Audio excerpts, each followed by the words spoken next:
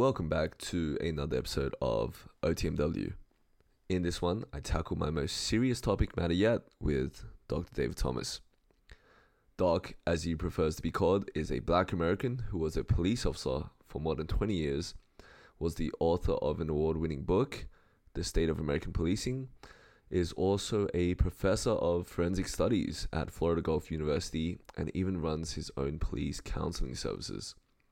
The man really does it all. We discussed his theory of the cyclical nature of police brutality, followed by change, that is then followed by the system relapsing into more police brutality. We also go into his time as a police officer in different agencies across the US, the effectiveness of community policing, and the relationship between policing in America to higher level black American issues, and much, much more. Doc really kills it in this episode. I hope you enjoy listening to it as much as I did discussing it. Welcome to another episode of Overthinking the Modern World.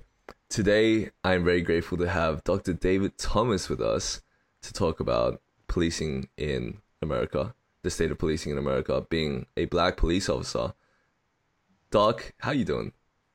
I'm good, man. New Year's over, so I'm doing real good. I woke up this morning, so I'm even doing better. Fantastic. And what have you been up to?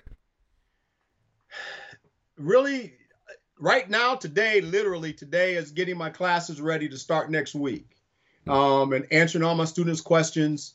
And then I have a business here in Gainesville where I do mental health for law enforcement officers in North Florida.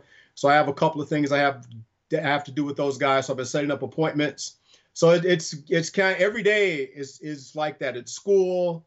As law enforcement, and then on the side, I do consulting for agencies and for the National Policing Institute, which used to be known as the National Police Foundation.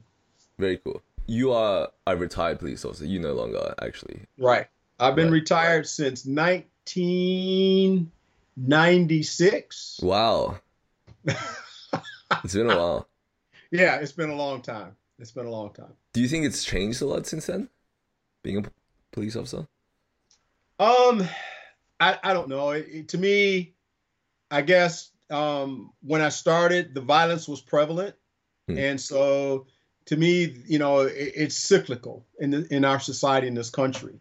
We're at a real bad time right now, but and then at some point we'll come back out the other end of this where communities and police will get along, but then I think in order for policing to grow and for there to be change, some of this has to happen. I feel sorry for the officers who are stuck in the middle of that, though, because it's a no-win situation. I see. Why do you think it's a cyclical thing?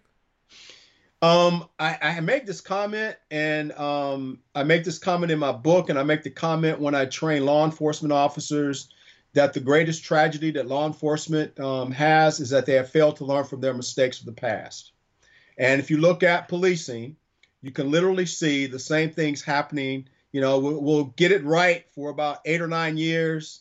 Then for whatever reason, it goes left and we go back to doing things the way we used to do them. And as a result of that, you end up going right back to the way when things were bad, you end up being right back there. And so that's a cycle. It never learns from that. There's always, we were great in the 80s and early 90s. And then 9/11 happened. And the government was funding community programs and community policing so that there would be relationships with minority communities and law enforcement and poor communities and law enforcement. As soon as 9/11 happened, all that money dried up and the mission of policing changed. Well, added to that mission was terrorism. And so that meant that you had to get equipment, there had to be intelligence training. So all of that money that we used to get that was fundamental to us getting along with people no longer existed because the mission had changed. Right. And so when that happens, there's a disconnect, and that's where we are now. And the other part to that, and the difference in being old police and new police is this. Old police, the biggest thing we ever saw was Rodney King, and I know we'll talk about that later. And that meant that with Rodney King, what happened, that was the first time a police beating had ever been televised for the whole world to see. Yep. Beyond past the 60s. But this was really the first time. And so that kind of changed. So now today we have social media. Mm. And right now, this very minute, somebody's filming a cop doing something wrong, and it's just not that agency.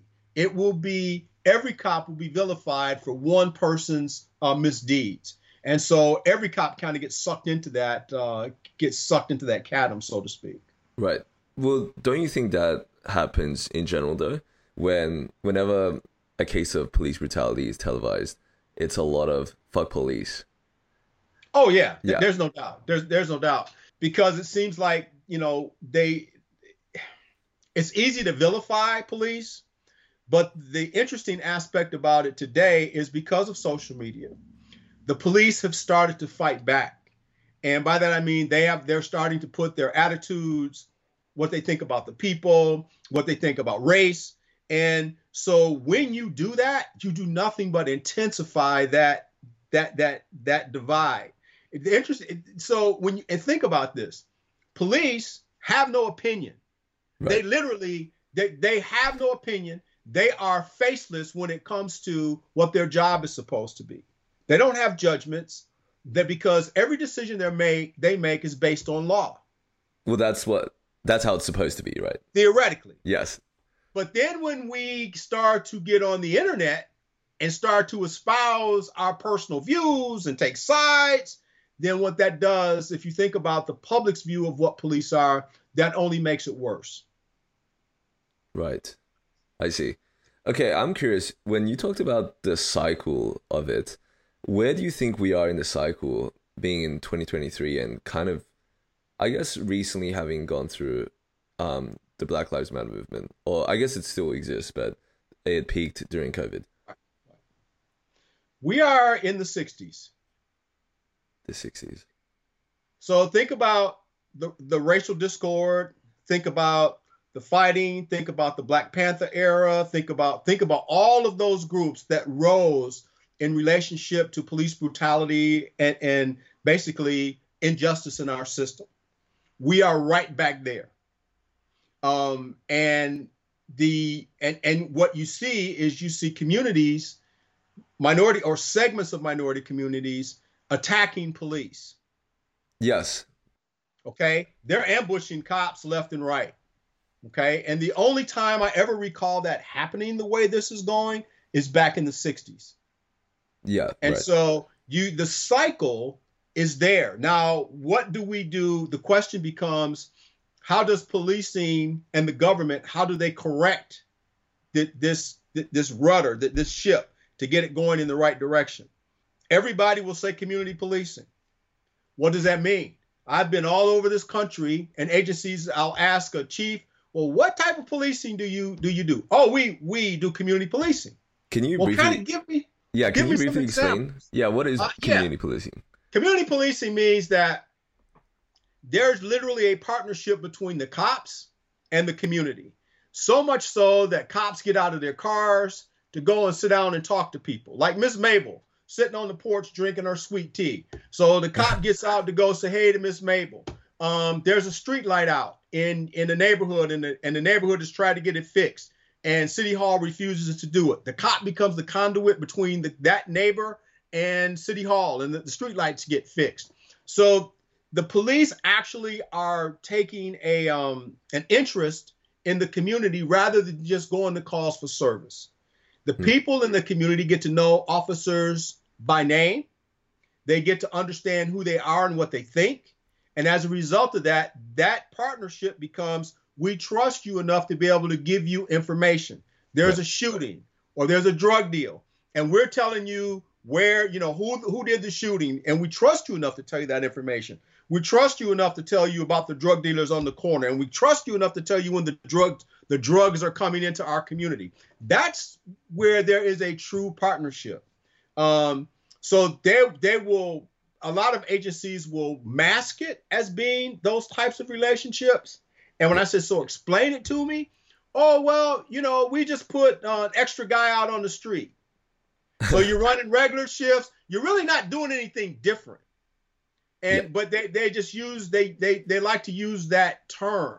When I worked here in Gainesville, I was on the road here, we had teams.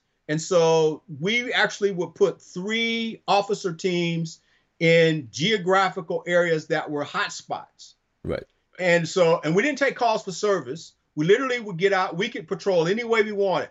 We could ride, we could walk, we could ride scooters, we could ride bicycles. And our job was to get to know the people. Interestingly, you have no idea how many murders we solved, how much drugs in a 6-month period. My team, the team I worked with, we made 300 arrests for sale and possession of crack cocaine. That's quite a lot. That's huge. Yeah. You know, and then we were able to institute a basketball program for the kids in the summer. So we had drug forfeiture money that we took, and we funded a basketball program for kids in the summer. So 2 days a week, we took our gun belts off, we put on shorts and T-shirts, and we ran a 3-on-3 basketball league with the kids. And we did it 4 hours every Tuesday and Thursday. Yep. So that job is labor intensive and personnel intensive, but what you get back in return is phenomenal. Oh, you were saying, was that effective community policing? That was effective community policing, because what you got is you got the people to assist you, the people to give you information that you wouldn't normally get.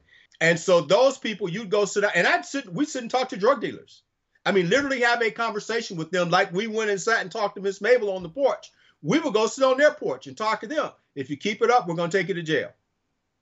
And so they knew that we were going to take them to jail. And what you find in these communities are there are tons of great people, and there's a very small segment of that community that is actually destroying it. The story I like to use is one of a drug runner, meaning this was a kid that his mom or dad would send him out of the house to go to a car to get $10 to buy a piece of crack cocaine. And then he would bring the $10 to the mom or dad, and then they would give him the crack, and then he would take that crack and give it to the person that was looking to purchase it. Okay? Yep. The youngest kid I ever saw do that, the runner, was 5 years old. Jesus. And what drug dealers got smart with is they thought they started using kids because they knew kids wouldn't get serious time. So the goal becomes to interrupt that chain. Now, community policing, to make a difference, there has to be arrest. It don't mean that I'm walking down the street and I'm shaking everybody's hand and I'm befriending everybody. There is an element to that where you are letting people know that this behavior is not going to be tolerated. And so you either go to jail or move on. Right.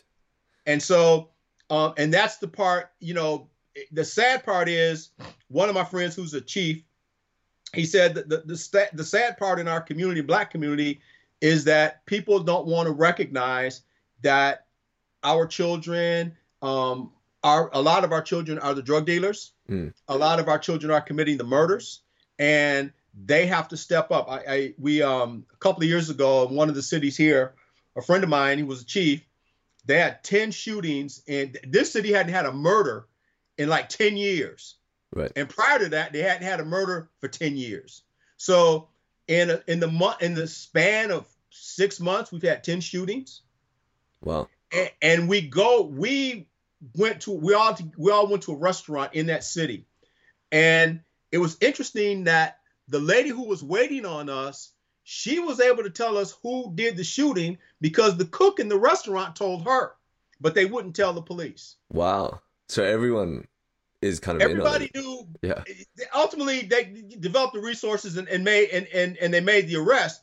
But that was the deal. They held on. The community knew, and but it took the chief, because the chief knew all the people. I mean, they knew him personally, and so they were willing to give him that information, and they eventually did. But they knew before we did.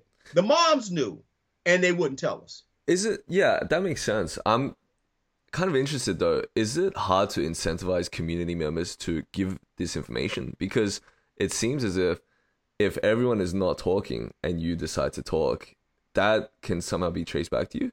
It can be. And so trust is a huge issue. Is the system going to protect them? And I know in one case, a female came forward and she identified who the shooter was. Right. They asked the state attorney's office for money so they could take her and move her. Nope. We don't have any money for anything like that. They asked the Florida Department of Law Enforcement for money. Nope, we don't have any money. So they ended up going to the feds, and the feds had money to be able to move her so that she could reestablish her life. I was in, where was I? It'll come to me, but something very similar happened in another city, and we were meeting with it was in Delaware. And there was a shooting. This lady's son had gotten murdered.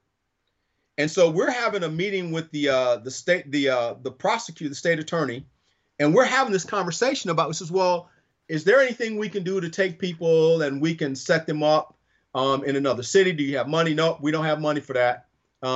So, how do we protect the people who are involved in the shootings? We just don't have money. Wow. So we had a community meeting, and the lady got up, and I'd already we had this conversation, a meeting with just us. And so we're in this community meeting, the lady stands up, and she starts to explain how her son was murdered, and how every morning at 2:00, when she got up to go and make a baby bottle, that she was worried about one of the kids who shot her son standing there in the window waiting for her to kill her. Wow. And you could see the prosecutor, you literally could see her start to cry. And I nodded and I said, that's the lady. 2 weeks later, they found money and they moved her, and she started a whole new life. But it took that, the law enforcement didn't go do that. It just happened to be, we were there with the police foundation doing an assessment of the police department. And in the community meetings, this came up. And so that's when we started asking those questions. But it took that prosecutor to sit there and hear the story from the lady about how she felt that she was going to die in order for them to be able to find money to move her. So, right. So it's not really that high of a priority typically, right? To protect those that give him information. No, it's always going to be a money issue. Mm. And then there's always a trust issue. The trust issue is, if I give you information, will your guys go back and tell the suspects who committed the murder, or who not who committed the murder, but who was the witness? Right. And so as a result, people just don't trust. They just don't. Minority community does not trust police, and that's why. I see. And I guess the incentive for the community to give information is to improve the community, right? By having these people locked up. I'll give you an example. And it's interesting because the community will step forward and want to step forward. We had 2 shootings 2 weeks ago, and on a Friday night. And so there was a shooting, 2 shootings. And the state attorney's office here asked the agencies not to make an arrest. And I'm sitting there with the undersheriff. I go, what do you mean? What the hell you mean not make an arrest? You got suspects who are murder suspects that are running. They're on the street, and any one of us could become a victim. Well, they don't want to start the clock for a speedy trial, because meaning that if I'm arrested, then I can demand that you try me in 90 days. Mm. So the departments have probable cause to make the arrest. So their statement was, look, we have probable cause to make the arrest. We don't work for you. We're making the arrest to get these people off the street. I see. Because it would be more beneficial to have time to gather evidence or build a case. But if the guy's got probable cause to begin with, you still got that whole 90. And more than likely, they won't have an attorney that is going to say, start that clock. We want to go to trial in 90 days. That's usually something that the rich folks do because they have money and they can push the state. They know they can push the state, and they probably won't be ready. Right. I see. Okay. I feel like you mentioned a few different locations and a few different stories about your time as a cop. And I recall you have a very interesting backstory on how you got started as a police officer, because when did you start? When did you enroll in the police academy? I became a cop in 1978. Right. Do you want to walk us through that a bit? Because I remember there was a bit of conflict with your family as well. Oh, God, yeah. Well, first you got to understand that I'm a 60s kid. So I was born in 56. So I grew up and through the 60s, and I literally grew up hating police. I hated police because I saw the brutality, and I was a victim of brutality. And so it was a very interesting, it was a tough time. So we get to the 70s, This is And right I'm after the civil rights movement, right? Oh yeah. Yeah. Oh yeah. Yeah. So the civil rights movement, early '70s is kind of coming to an end. The country's moving in a different direction, and I'm in college and I'm getting ready to graduate, and I live in the state of Michigan. There are no jobs. The auto industry is dead, Ah, literally. Okay, and as a result of that, the big three, you can't get a job at the factory. I'm getting ready to graduate from college with a bachelor's degree in psychology, which I didn't know until I got to be in my senior year last semester, that the degree was pretty much useless unless I got a master's degree. right. So here I am, and I need to make money. I need to live. And the neat part about that is I went to college with Detroit police officers, all black, and we became very good friends. And as a result of that, they encouraged me to become a police officer. So they were police officers studying Yeah. to better themselves, or Yeah. I guess explore different areas. Well, the police department was paying for them to go to school. Oh, very cool. Yeah. There were federal grants, and the law enforcement assistance program was paying. It would give agencies money for the cops to go to school. So they were going to school. And the idea is, if you become educated and get a degree, still is today, then that becomes the catalyst for you to be able to move up the rank, to get promoted. I see. Okay. So I just hung out with these guys. We gelled, and so I'm like, there's nothing else. I could not find a job. So I took the test to become a state trooper, and actually got hired. And my dad had prostate cancer, and I had to quit the academy to come home to take care of my dad, a small janitorial business. So I quit, and I came home to take care of him, my mom. And then I got hired as a conservation officer. But in that conversation that I had with my mom and my dad was shocked, and he called me a useless piece of shit. Wow. Because I had made the decision to become a police officer. And he called me a traitor. That's brutal. It is. It's very brutal. And so when I asked, we had this discussion about working at Ford Motor Company, because he had worked there for 33 years. I said, you don't want me to work at Ford. You don't want me to work in a plant. So now, here's an opportunity for me to do something different. You can do anything. Well, they didn't understand that you just couldn't do anything, because that degree didn't open up a whole lot of doors. So I went to the academy. I became the second black conservation officer in the state of Michigan, which was an interesting job. The job is not, a lot of people love it. I hated the outdoors, but it was an opportunity. It paid more money, because now you got to look at what I became when I got hired. What I was looking to do was money and benefits. That literally, because my dad had always talked about having a retirement and being able to retire and get, because he worked 33 years to get that retirement check. And so in his mind, that's what you want. You want good medical, you want those things so you can live a decent life. That's interesting. So when you started off, you had no high level goal to try and change the system or be good, or to try and solve racial tensions between cops and black Americans. You never thought about any of that. Wow. Okay. Because to me, it was about, literally, it was about my next phase of my life. Where am I going to go with my life? I became a conservation officer, and that was probably because there were only two of us. The racism was rampant. And so I left. Oh, the academy was bad. When I went, I was the first black to ever attend my academy at Northern Michigan University. Wow. And so I'm 500 miles. Now, Detroit's at the very bottom of the state of Michigan. I am all the way up in Marquette, Michigan, across the bridge, 500 miles away from home. And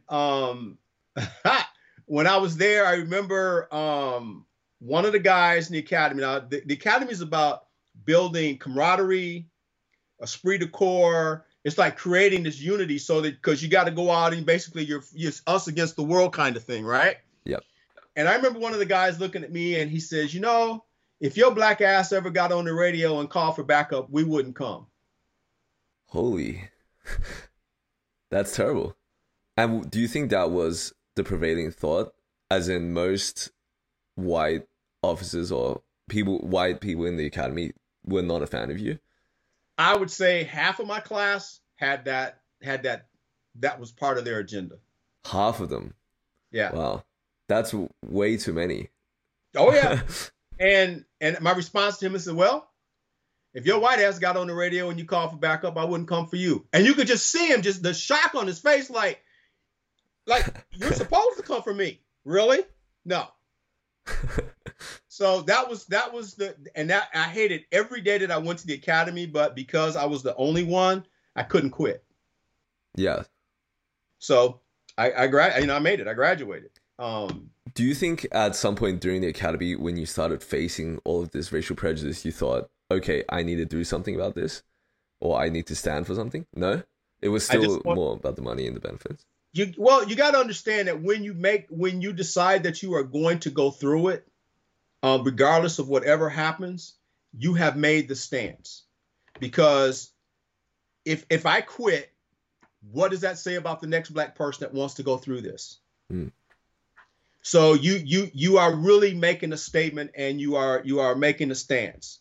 And if they give you shit, you give the shit back to them. That was the one thing I had no problem with is if you gave it to me, you got it back. And I had a couple of friends, but that was the gist of how it went.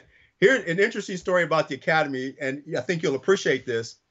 I've driven through a blizzard, 500 miles to get to the academy on a Sunday. The academy starts the next day. And I get all my shit, and I'm wrangling it up, and I'm bringing it upstairs, and we're staying in a hotel. And I get up, the elevator door opens, and there's this guy coming out of his room, and he's a white guy, and he looks at me. He goes, "Hold on a second. I got something for your black ass." Oh. And I'm like, what the hell? So now I'm trying to find my room, right? I'm looking so I can try to get there. He comes out with a shotgun. No way. In the hotel. This is a true story. And I am literally backpedaling. I saw where my room was. It's at the end, and I'm backpedaling to get to my room with my eye on him. I was able to get the key in the door, throw my bags in there, and dive on the floor and slam it shut and laid on the floor for 20 minutes. He came at you with a shotgun in a hotel, in a public place. Yeah. Did he get in trouble for that? He did get arrested. Okay. He did get arrested. But, I was so scared I couldn't even pick up the phone to call the front desk. But I got downstairs and told a couple of the guys that I knew, and they went to the front desk, and they called the police, and they came, and they arrested him. But when they opened the door, they found like 15 guns in this guy's in his hotel room. But yeah, he went to jail. That was absurd, yeah. The academy hadn't even started. Tomorrow the academy was starting, and that's what I encountered when I got there. That is frightening. Yeah.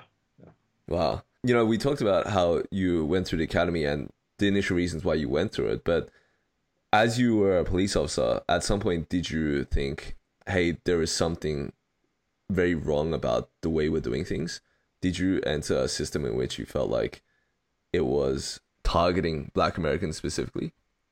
I don't necessarily say targeting, because I never felt necessarily that, because from the stuff that I did and the people I worked with, I never necessarily felt that the organization or the officers themselves were targeting. Maybe one or two, but as a whole, no. I remember I did some work with the U.S. Marshals in Grand Rapids, and I remember an old marshal, old black marshal. I'll never forget. I can't think of his name, but he looked at me and he goes, they're going to forget you. They're going to forget that you're black, and they're going to say things that you will never believe. Mm. And I'm like, huh? How can you forget, my big black ass standing there? How are you going to forget me? He goes, they will forget because they think that you are one of them and that your race has nothing to do with how you police. And he was right, because they would make comments about black folks. They would make racial comments using the N-word. I remember sitting in briefing one day, and the sergeant looked and he goes, "Hey, did they arrest those niggas that did the burglary to those cars?" I'm sitting right in front of him. And another sergeant goes, "What'd you say?" That's insane, yeah.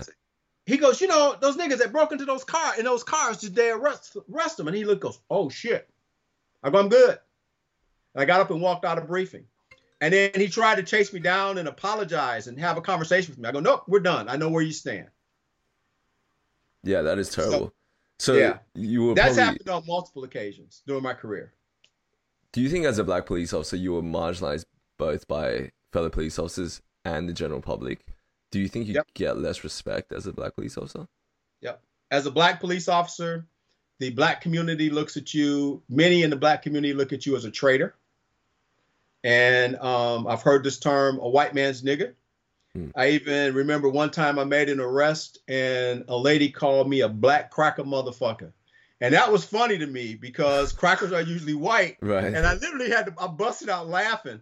But that was her analogy of me because she was going to jail for drunk driving and crashing her car. Okay.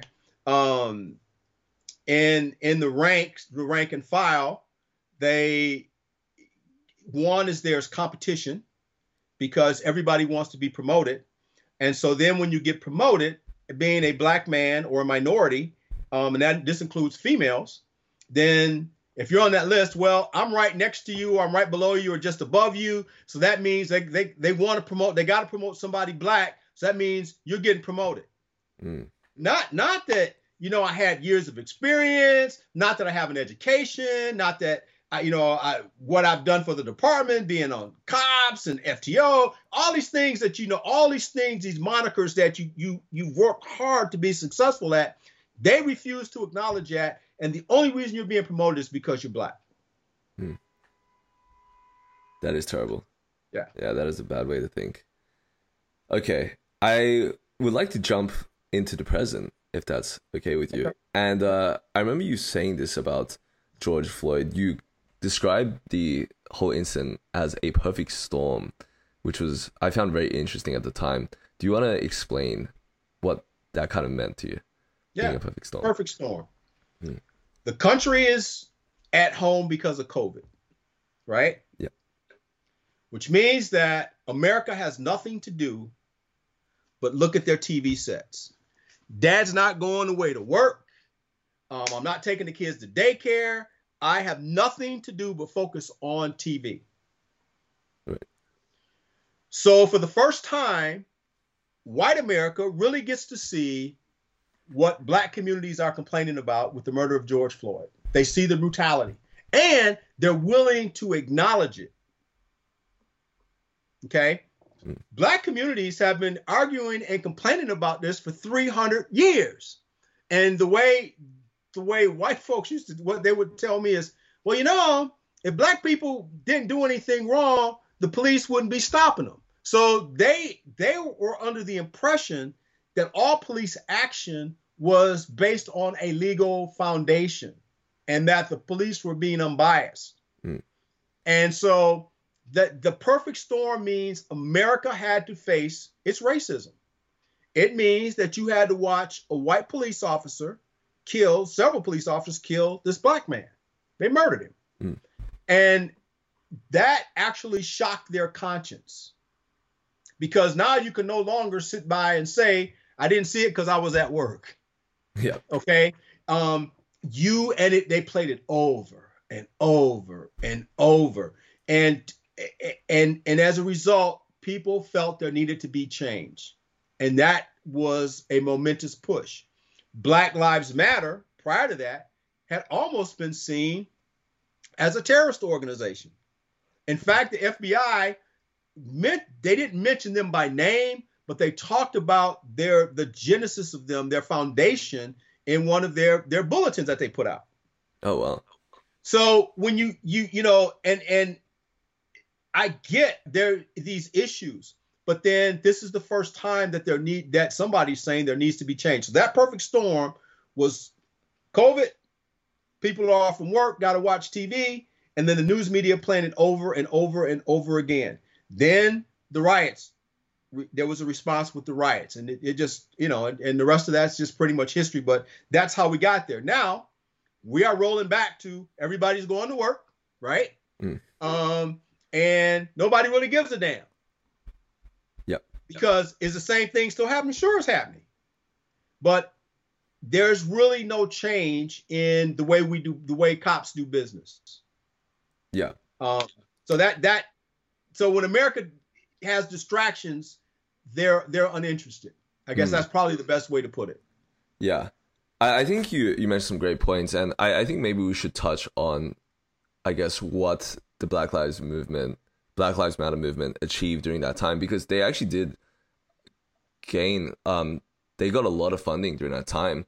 But I think it is somewhat controversial as to how they used their funds or what came as a result of everything. Because from what I saw, certain cities, like, they banned the use of tear gas or chokeholds, and then they created mini councils to review and set standards. But you thought that most of this was pretty ineffective, right? Yeah, let's talk about tear gas. So how do you want police to respond to people who are in riots and burning the buildings down? What tools do they have? What if you have a commission or a citizens review board? How much power do they have in oversight of the police? And how are police going to be disciplined outside of the normal disciplinary process? I know if I was a cop and I got called before a citizens review board and my case is under investigation, I would never speak to the citizens review board because that I have a right against self-incrimination. You see where I'm going? Yeah. So we banned the chokehold. So what are you putting in place of the chokehold? Did they put anything in place? I guess. No. Hell no. We instituted tasers, right? Tasers don't necessarily work all the time. And when you get into this confrontation where it's this and you are fighting for your life, now if you can articulate, just the random use of a chokehold, no. But if I'm getting my ass kicked and I'm going, then I'm choking. I don't give a damn what policy it is. Right. Okay. But then if you think about what happened in New York, where they had banned the chokehold for 10 years, and it's a casual arrest, and the only thing that was wrong is the gentleman was too fat. He was too heavy for them to control. So they choked him out, and he died. So we can ban it all we want. But then again, if we don't train officers with skill sets, which is the other part to that, is agencies don't necessarily have the money or the time to invest in that type of ongoing training all the time. Right. And I was a trainer here in Gainesville, and what we found is, let's say, the first thing to go when the budget got cut was training.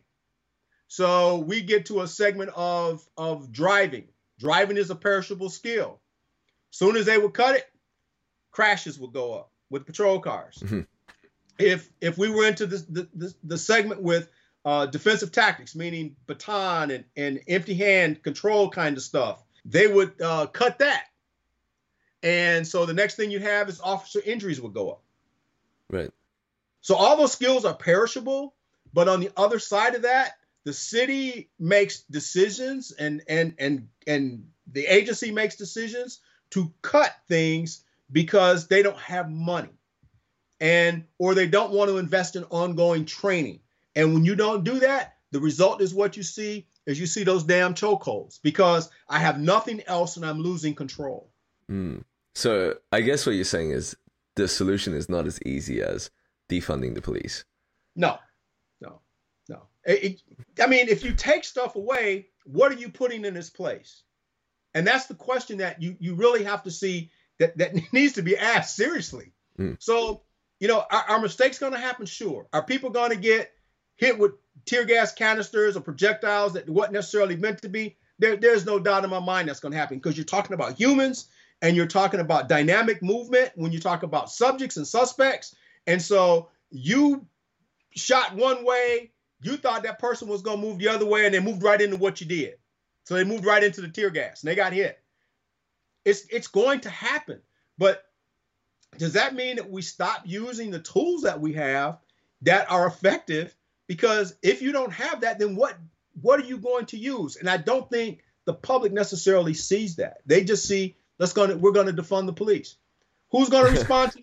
Yeah, I was at Gainesville. They had a budget meeting during COVID for the PD. It usually lasts an hour. 8 hours. Wow. And people who weren't even from the city are there. You need to defund the police department, defund the police department, defund the police department. And then finally, one gentleman that lived in the black community, he says, hey, Do you live here? Do you live in the black community? Do you understand what our community would be like without the police? And that ended that conversation. That quick. That quick. Hmm. Because he had no point of reference. It was just an idea. But the city commission was arguing we need to defund the police. We don't need police in schools with guns. We need to have. So how do you respond to a school shooting? I mean, it became so asinine, it was ridiculous. Yeah.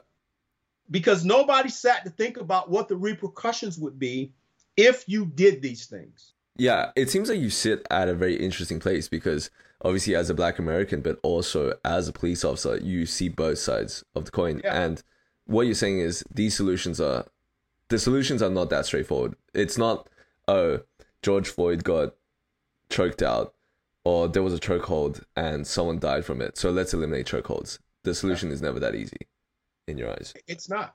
And you got to go back and look. And the key becomes, what is the quality of training? When was the last time the guys were trained? If an officer's been disciplined, like in Chauvin's case with George Floyd, he had 18 complaints filed against him. Wow. So why the hell is he still working? Yeah. The other part to that is the police unions. They are so powerful that they fight for officers to keep them working. So think about that. So the guy is a piece of shit. The union steps up and they keep him there, and he continues to be a piece of shit until he does what Chauvin did, or they commit rape, or they shoot an unsuspecting person. Come on, man. So there has to be give and take in this process, and they have to be willing. The union has to be willing to do what's best for the agency and to do what's best for the community. I see. I want to look back to something that you said a lot earlier, which was the cyclical state of things.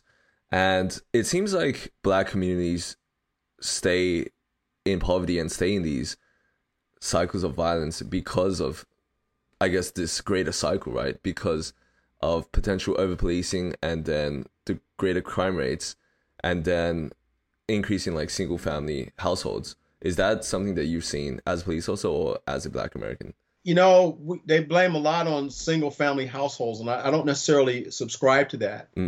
I subscribe to what role do the parents play? Even if it's one parent, what role is that mom playing in trying to do what she can do? What the old adage used to be, it takes a village. In my day, if you screwed up, it just wasn't your mom that your dad beat your ass. It would be the neighbor across the street that would beat you, for screwing up, and it would have that type of interest. And so that's a part of it. But over policing, this is, you could say that and I'm going to get hammered for this, but a lot of violent crime occurs in the black community. Yeah. All right. And there's no doubt that happens. So what agencies do is they like to pick at the way they're going to address it. We had the war on drugs. What did that get us? A bunch of people in prison. But now, one of the things agencies like to do is a black man on a bicycle at night, they'll stop him because he has no light. Okay. Yep. By statute, there should be a light on the front and a light on the back that's visible from 500 feet.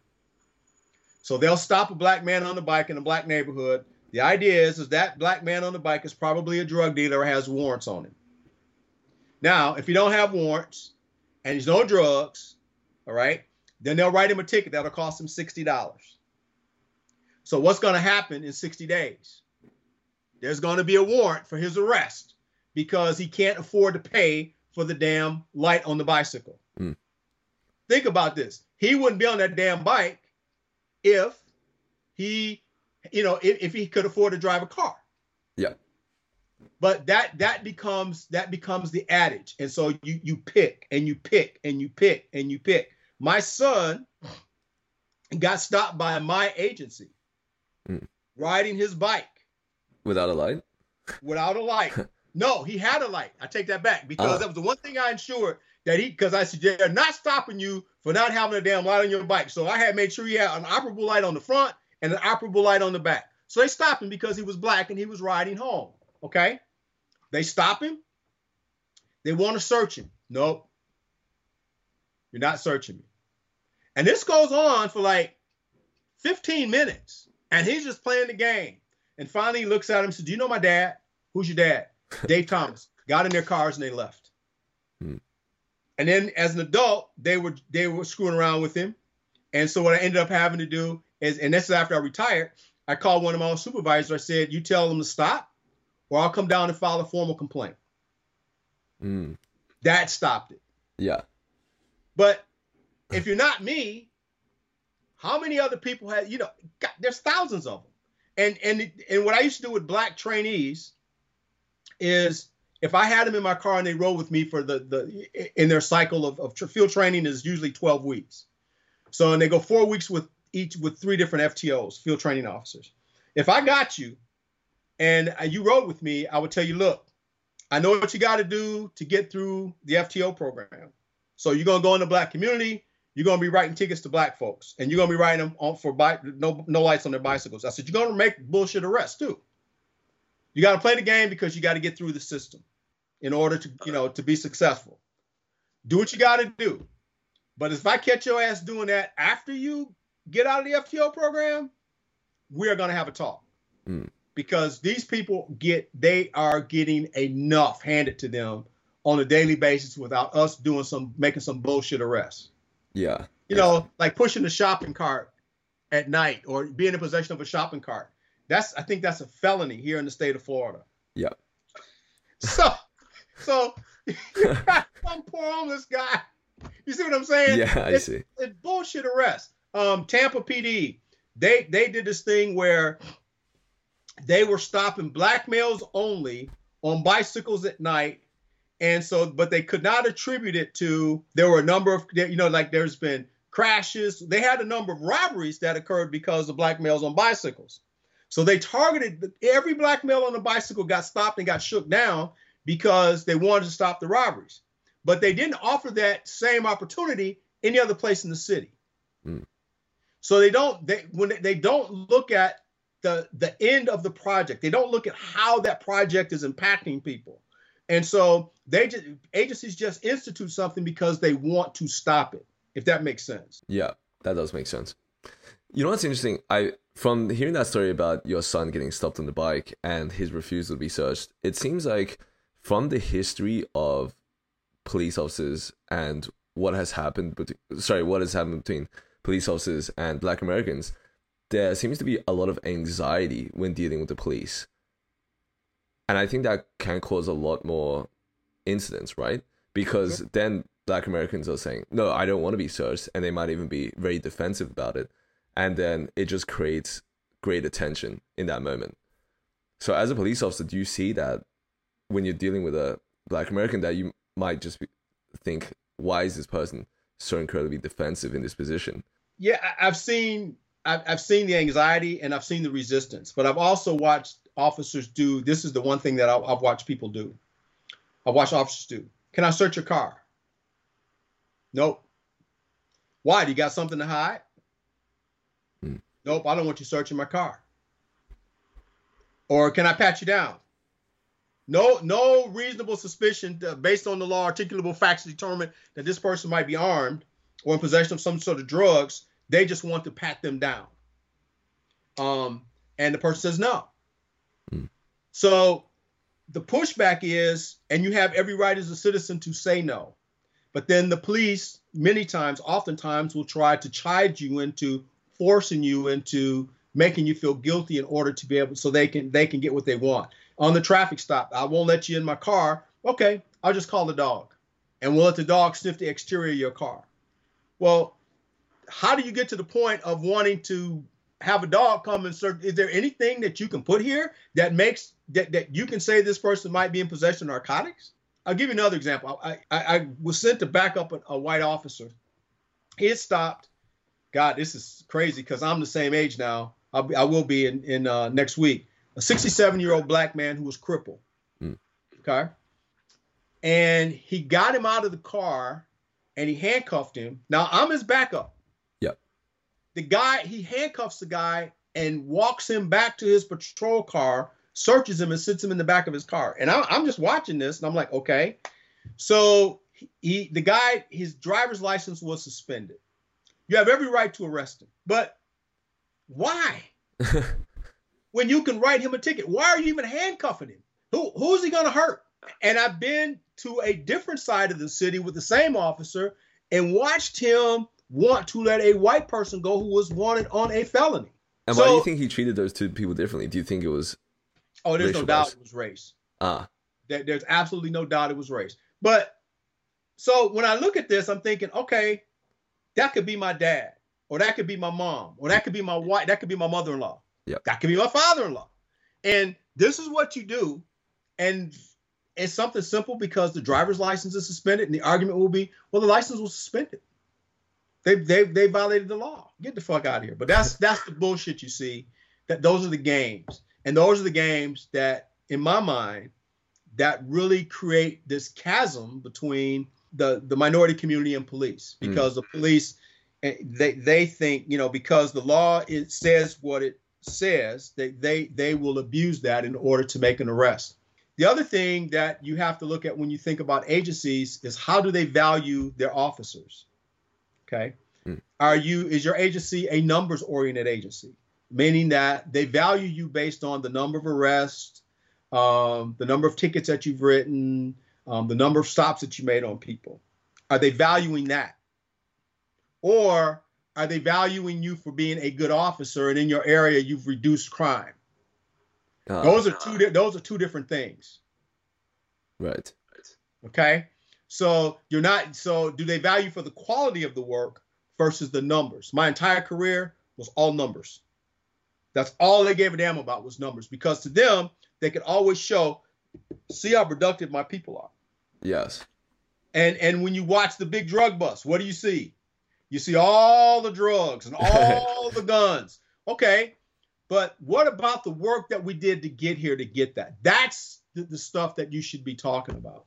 But we don't, because that's how we as Americans quantify things, and policing has to get away from quantifying based on numbers. How we police probably should be done. There's no doubt that it should be intelligence-led, meaning that how we create our patrol districts, how people respond to calls, all that stuff should be put together, and we design maps and how we are going to patrol our city.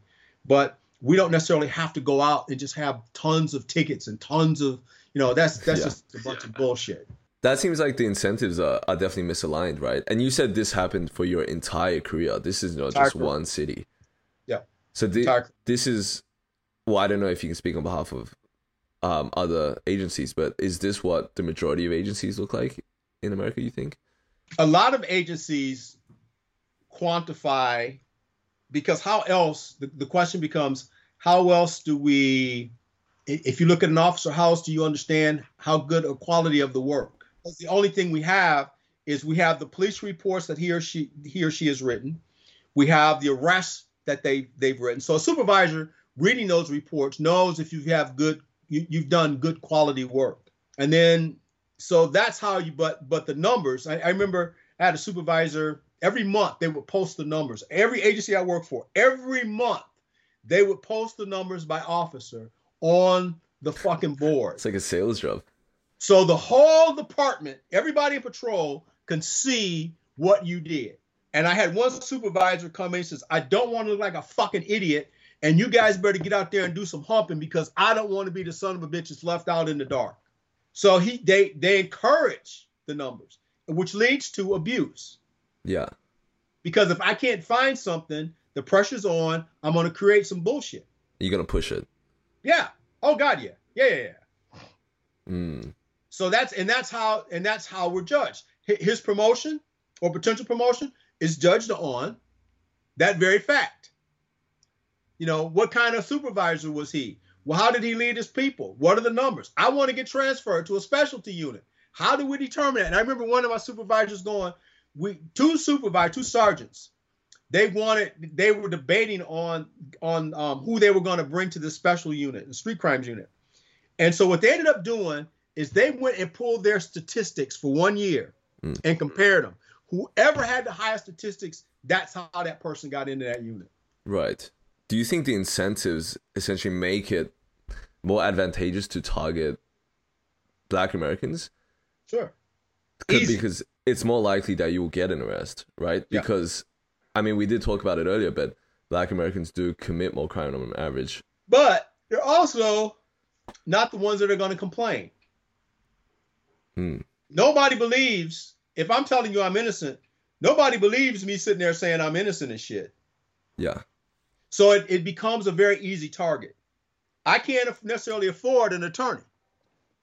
And so it becomes a very easy target. You see where I'm going? Yes, I do. Yeah. And so I know one of the big things is, I'll give you another example. One of the things around here is police will say they getting out to talk to a black male that's standing on the corner or walking down the street. And as soon as the black male sees them, they take off running. And they'll ask for traffic, meaning they want to shut down the radio channel so they can talk about this foot chase that they're in. And then they'll chase them down, they'll catch them, and they'll handcuff them, and they'll arrest them. Okay, so what's the original charge? You're telling me that I have to stand here and talk to you. I'm a citizen of this country. I ain't got to say shit to you. I don't even have to stand here. So what they'll do is they'll charge the person who ran for resisting without violence. Okay, there's no resistance because there's no charge up front. Right. So, and then they'll search them and we'll find drugs. You see where I'm going? Yes. But you didn't have the original charge to begin with. So they create this charge in order to make everything else happen. So what happens is officers, they fight. People will fight you. Officers get assaulted. Officers end up killing suspects over this, right?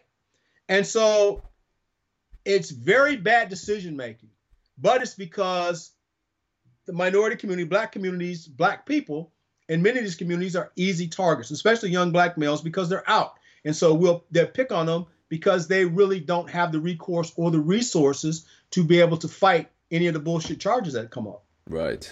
I'm trying to bring this to a high level now. Do you think that do you think a lot of police officers are racist towards black Americans, or do you think that perhaps the incentives essentially force officers to target black Americans or young black males specifically?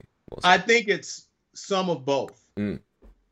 If the whole system was racist, oh my God, there are a lot of guys and gals, and trust me, the percentage that are racist or show that play that game out is minimal.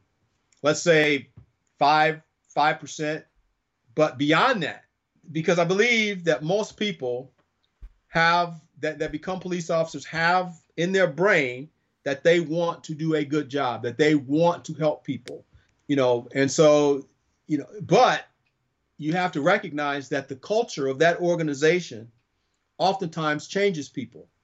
Yeah. In order for me to fit in order for me to survive, I have to do what everybody else does. If I don't do what they do, then I'm considered useless or I'm a slug. And I've watched people come. I've seen this. I worked at 5 agencies, and I've seen people come and go, and they don't do well at one agency, but they go to the next agency and they're superstars because they didn't fit into the culture of the organization, the ongoing culture that we were in. And then they go to that next place. Now they're superstars. Yeah. So because that culture is more to their personality. Right. If that makes sense. So I it's very difficult for me to say, to make a blanket statement that a majority of cops are racist. That's very difficult for me to do. I think that a lot of cops don't understand the trauma that communities have been through. There's this thing that I've been doing recently called trauma-informed policing, which means that you go back into a city's history and you look at the things that have happened in that history. You go back as far back as 1800 if you can, and look at those things that have happened in that history. And what people don't understand is that in the black community, that information is shared verbally. Yeah. Okay. And those stories are told year after year after year after year. And so those stories are never forgotten. There's Emmett Till, which is a very unique set of circumstances, but there's a whole lot of people that are like Emmett Till that story never got told, and so those stories and the racist incidents which occur in a community, who's going to be responsible for supporting government? who's the most visible part of government? It's cops. So whatever those actions are, that community is tying that government's actions to those police officers. Right. So they get that label. So basically, what officers don't like to hear, don't want to be responsible, and there, many of them, the reality is they're not responsible. Today's officer is not responsible for some shit that happened 30 years ago. Yep.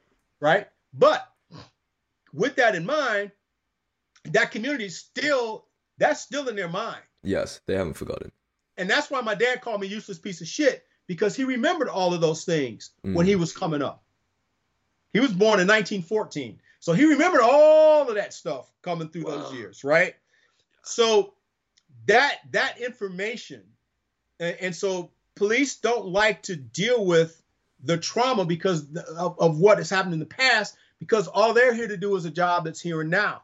If you understand where you came from, it makes it much easier to police. Yeah. It seems like not something that is mandatory to teach, right? Because you go through police academy, and I assume there's no history classes in police academy. And then you just come in and you think this is like a blank slate, sorry. But this community has been through so much. Right. And they have history from like previous cops, and their parents have history of previous officers, right? And then you look at it, a lot of people that come to these agencies don't come from the city that they're working in. They've come from someplace else to work here, so that makes it even worse. So they have no clue of what has gone on in this community, how this community, the struggles that have gone on in the Black community or the Latino community. They got no clue. And so they're thinking, I'm just here, I'm the blank slate here to enforce the law. And that nothing could be further from the truth, because the people that you're dealing with have a history that you have no knowledge of. Yes, for sure. And what is the history? What is the history of police?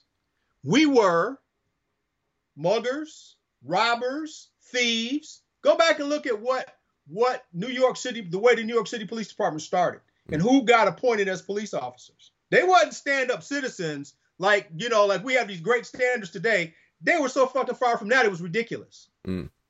So our history is not necessarily, in policing, is not necessarily the best history, even though we have professionalized it. So that's the dynamic. And you got people like my dad, they remember that. They remember that, and those are the stories he told me when I was coming up. So those stories stick in your brain. Yeah. How could you forget though, right? I mean, you remember so many incidents that occurred in the past. Yeah, I do want to touch on Emmett Till a bit, because when I read that story, I thought it was so powerful, because I think it kind of is similar to the George Floyd incident and many of these other, the Rodney King incident, which there was this powerful shock factor, I think, that causes people to rise up. Because just for the viewers who don't know, I'm sure you know a bit about the story, but Emmett Till was he burned? He was shot and burned. He was accused emasculated. Yes, he was accused of raping or having an inappropriate interaction with whistling at a white woman is the way it originally started. Whistling a white woman, yes, something as small as that. And then he was just a kid as well, right? He was 13 at the time, and his mother had him had his body brought back to his home city, which I unfortunately forgot. Chicago, yes. And then in the funeral, she had an open casket, so people could literally see what happened to him. And Rosa Parks later actually said that she was, I don't want to say inspired, but she refused to give up her seat because of seeing Emmett Till's remains. Yep. So I thought that was an incredible story, because Emmett Till's mother decided to put herself through so much pain to make a statement to others. Yeah. So I thought that was a really great story. Talking about solutions from earlier on, we did talk about community policing, but it seems like there are many facets to approach this problem. I mean, there's political problems, even in the healthcare system, the economic system. Aside from community policing, do you see any other avenues of tackling this? Because Black Lives Matter, I think, really tried to tackle this from a monetary perspective, where they tried to fund, from what I understand, like smaller Black Lives Matter groups all over the country. But I'm not sure how effective that was. Look, the whole system has failed in its own way. Education. Mm. You look at schools, and you know some of the school systems are abysmal, and so that's part of it. You look at quality of healthcare. That's a part of it. You look at availability or ability or jobs, quality jobs. That's another part of that. So there's a socioeconomic part to that. And here's, if you think about this country, whenever it's gone to hell in a handbasket, or whenever there have been changes, and I'll give you an example. In the 70s, the late 70s, early 80s, they closed down all the mental institutions in the country, and they released all those people on the street. Whose problem was that? Police. We had no special training. There was nothing that they gave us. Every time there is some sort of social change, then the person the group that gets dumped on is law enforcement. Yeah. Without any provisions, without any special anything, it's now your problem. So basically, and this is a horrible way to describe it, it's like there's that part of the system has failed. So when you look at the totality of it, sure, the system has failed and cops are left with having to clean up the mess. Policing needs to be reimagined. Mm. I mean, if this were a different time, I would say we don't need bodies, but you need bodies because nobody wants to be the police anymore. But the reality is when you look at this in as a structure, I know I had this argument with the sheriff, our current sheriff, who's a friend, I said, you guys need to rethink how we're doing mental health issues. Mm. And he's looking at me, well, that's a cop problem. I go, okay. I said, so do you realize that when we have a center here, a crisis center here, I said, so do you realize if I pick up the phone and call them and I'm suicidal, they will come to my house without ever notifying you that they're going to my house? He looked at me and thought, no. I said, do it all the time. They've been doing it for years. Mm. And they convinced the person that they need to go to the hospital, and they transport them. And he's like looking. I said, so think about what that would mean if and this is when the big movement has started to let co-responders. You have a person riding with a police officer in the car that's a mental health clinician. Those are the types of things that have to be reimagined for policing. We got to get out of this. It's a police problem and only we can handle it. Because I can tell you right now, going to deal with people who are mentally ill, that's a lot of times ends up in people being seriously injured or shot, which you've seen a lot in this country that has happened. Yep. So as these problems arise, then I think everybody needs to sit at the table rather than defund, but think about how do we accomplish this goal? Some of it, the cities don't have money. Government isn't going to fund it. Some of this stuff, you got to look at your budget and say we need to rethink how we're doing business in order to accommodate a goal. There's an officer here that I work with, and she was telling me, I asked her about, do you guys get in fights when you respond to this? Because she's one of the co-responders. She goes, no, because I haven't been in one fight. I've been doing this for 3 years. I haven't been in one fight. I said, so how do the people see you? She says, well, they see us as coming to help them. The neat part is where I would have to fight somebody to get them in the car to get them to get mental health services. You got the person right there, community mental health, can sit right there and plug everything in the computer and drive them off and take them. They can transport the person and get all the mental health services that they need without ever having to fight. Mm. Because you have access to services. So I think the reality is that's kind of the way we have to start thinking. Cops don't like it because it's not pure police work. Yes. Right. But that has to happen in order for us to be able to move forward. Those types of things. Wow. Yes. Okay. I do like that. Do you think that solving this issue of policing is an essential step in solving the great issue of inequality of Black Americans? Because Black Americans have the highest poverty rates, lowest household net worth, lowest income, lowest employment, lowest graduation rates, most deaths due to COVID. I mean, they are marginalized on so many metrics. I think that's a step. I used to argue in a class that I had with, and it was all cops, which was great for me because I got to play the devil's advocate. And I used to argue that we have to do more. Their thing was, okay, a guy went to prison. He gets out and he goes and works at McDonald's. You'll appreciate this. I go, okay. Well, that's the job. I say, so how does a man feed his family? How does a man come back into society? Our system continues to punish once we've been to prison. So there is no real transition back into mainstream life because you have this moniker of being a convict. Our society has to really rethink how we want to do business with people, how we want to offer opportunities. So, and not just reaching out to give it to one or two, but the other part to that is policing is an intimate part of that. And the community has to be wanting to deal with its problems where there are legal problems and to put the people in jail that need to be put in jail. Right. Right. And that's the fight. My mom, I'm a mom and I don't want my child to go to jail. Well, he shouldn't be out here. He shouldn't have murdered that other kid, that kind of thing. Yep. So the community has to be willing to stand up and fight back to clean up its mess. But I think with that, they have to go in concert with society has to be willing to go in concert with them in order to make those things happen, to facilitate change. Right.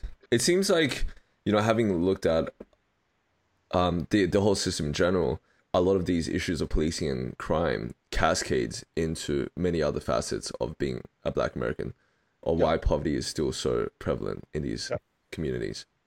Okay, cool. Before we go into lightning questions, is there anything else you want to talk about? I'm good, man. It's up to you now for your line questions. Let's go. Okay, lightning questions. Number one, who do you personally look up to? Dead or alive? My dad. Your dad? My dad. Yeah. Tell me about him. He had a 6th grade education. He worked his entire life at Ford Motor Company, dedicated. And his goal was, he had one thing that he made sure of, is that his family was taken care of. And to me, that after we got past me being a useless piece of shit and all of that, and he saw what I was trying to do in policing and what I was looking to do. Once we got beyond that, my dad was, I'm telling you, brother, that he was the man. He was the man I wish I could model my life after. Wow. Because, he hustled. I will say this. My dad had a work ethic like no other. When he worked at Ford, he had 3 other jobs. And when he retired, he had 5 jobs. And so I work like that. Even myself, I work like that now, but not like he did. Not where I have to do it all the time, but he was a provider, and he was really a good man, and that is the person that I look at my life, and I hope that I'm living up to that. That's beautiful. That is beautiful. Okay, second question, and I don't know if you still do this, but do you have any New Year's resolutions? Anything you want to accomplish this year? The one thing I have that I want to accomplish this year is stay healthy. All right. When you're 67 years old, to give you an idea, I've had 8 knee surgeries, shoulder surgery, elbow surgery. The last surgery was neck surgery 2 years ago. So if you look at that cascading effect of my body, for me is to stay healthy. That's New Year's resolution, and to start working out again. But I hurt. Oh my God, my joints hurt so much all the time. But that's the goal is to stay healthy. That's a good one. It seems like you're definitely at retirement age, but it seems like you're not retired at all. No, not at all. I got the university, so I do the Florida Gulf Coast University. I've been there for 16 years now. I do. I have the counseling business, police counseling services, where I service 5 of the 6 agencies in our county, do all their mental health work. My old agency, I do all of their work, which is pretty much a pretty busy job. Then I do consulting, and the consulting is pretty cool because, I'll get pulled in to go do assessments of police departments, or be asked to go look at mental health. Some agency wants to start a mental health for their officers. So I get to get involved in that. Those are the things that keep my juices flowing, and those are the challenges. So I keep busy, because the alternative is not good, you know. Yeah, I mean, you're doing very good work, though, wouldn't you say? I mean, this is almost. It seems like you found your purpose, and it's for the betterment of society. I have, but the challenge has been my daughter and I had a long talk, and the thing that I talked about earlier, or probably October of last year with her, is that I was thinking about giving up my counseling business to go work for somebody that like the Innocence Project or something like that, because I know that so many people have been wrongfully convicted. Right. And I look at the bullshit work that got them there, and I would like to have an impact on that kind of something like that. So that's still kind of like in the back of my head. That is maybe something that I want to do. But if I do that, that means I'm going to have to give up my counseling business to do it. I see. Because they don't go hand in hand, because the officers aren't going to trust you. Yeah. To do their work and to do what's best for them. Excuse me, if you've taken the stance of going and working with somebody like the Innocence Project. That makes a lot of sense. Yeah. Has anything surprised you about counseling? No. You got to realize that when I started, we didn't have it. If you called in sick and you took a stress day, it was grievable. As in you could be punished for it. The city would not give you a stress day until it finally went to an arbitrator. An arbitrator said, nope, stress is legitimate. And so, yeah, you can use it. Then the officers got mad. And I'll never forget the officer who did it. They got mad at him because he did it. And they said, you're saying that we're weak. He goes, no, we ain't weak. My ass, I'm just tired. You know, and no, man. So you're making us look bad. That's literally, and that's the mentality. And that hasn't changed much. Fair enough. Okay. Considering we've been through a lot of different topics in this episode, and it's been incredibly enlightening, especially coming from a country like Australia where these issues really don't exist. Is there anything else you want to leave the viewers with? The only thing I would say is this: as we move forward, that the agencies in government and citizens have to sit down at a table and figure out what they want from their police. Okay. And if that agency or organization is capable of doing it. And if they need the agency to be reimagined, they need to have a plan in order to be able to do that, have some insight. I've sat, I was talking to some community leaders in Fort Myers, and they go, oh, we talk to the sheriff, we talk to the chief all the time. I go, okay, so what are you talking about? Well, they sit down and meet with us. Well, hell, what does that mean? So do you have an agenda? Do you see things that are wrong? Do you want to facilitate change? Then go to the table willing to sit down and have those conversations. Just don't let them pacify you with a bunch of bullshit, but be honest in your assessment and be honest in having those conversations, because quite frankly, law enforcement works for you. That's it. That's brilliant. So you're not afraid to, I guess, present the idea of revamping the system, changing things up, flipping it upside down. But it's unique. But each aspect of this system, or the policing and communities, is unique to each community. There's no one script for the entire United States. You know, there's almost 800,000 cops in this country, and there's multiple agencies, multiple jurisdictions. Like here, we have 6 agencies in our county. When you think about that, and each community has different needs. Yeah. So that agency, it's important for that agency to understand what those needs are, and then to adjust what their policing is in order to help address those problems. But it's not, we just can't write a script across the board and say, all right, this is it. This is the way policing is going to be for everybody, because it ain't going to work. Wow. Yeah. So a fractured approach. Yep. Every city, every agency.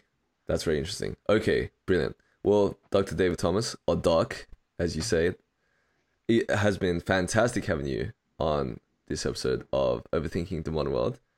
And we thank you for joining. It's been a pleasure. Okay. Catch you on the next one. All right, man. Take care of yourself. Stay safe. See ya.